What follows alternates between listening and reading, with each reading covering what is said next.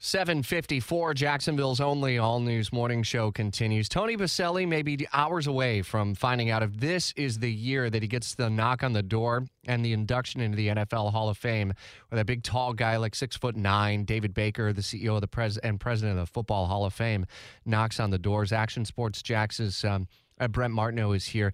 He would be the first Jaguar enshrined into Canton. Is the case better with this class potentially, you think? Yeah, I think so. I think a lot of it's timing-wise, and I've been covering Tony almost getting into the Hall of Fame now for a while. We're not in L.A. this time around, but there's a lot of good feelings about Boselli getting into the Hall of Fame because of what you just said. The rest of the class, it's a little more wide open, not as many slam dunks, and also the offensive linemen have now separated. There was a time a couple years ago in Miami, there were 3 different offensive linemen in the class. They were stealing votes from each other, and so this could be it. This could be the time tonight for Tony Boselli to get the nod to Canton, Ohio. What must the feeling be like the day of, where you're a finalist, the buildup is there, you've had the 6 years consecutive of disappointment? I don't know if you've talked to Tony or not. I reached out as well, just wanting to see what the anticipation may be like. But for a player who was on the verge, on the cusp of that level of greatness, I can't imagine what the feelings must be like. Yeah, I think it's an odd deal, right? It's such an honor to be recognized, to be considered, to be a finalist, to be oh so close. Yet it gets a little old because we do this every year. I think so. For Tony, the buildup is like, can we just get this in and get it over with, right? And I've been there so many times on a Saturday where they do the vote, and then you wait those anticipating 4, 5, 6 hours. And I'm telling you, Rich, when I was in Miami, I started to get I had this feeling. I was like, man, he's getting in. I really thought he was getting in. And there have been other ones where people told me he might get in, but the vote took longer and it just still didn't happen.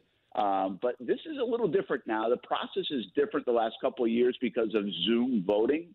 And so the Hall of Fame knows in advance. The setup is a little bit different. It's really the reason we're not out in L.A. at the Super Bowl is because they're going to announce it tonight on the NFL Honors Program instead of that Saturday before the Super Bowl in a hotel.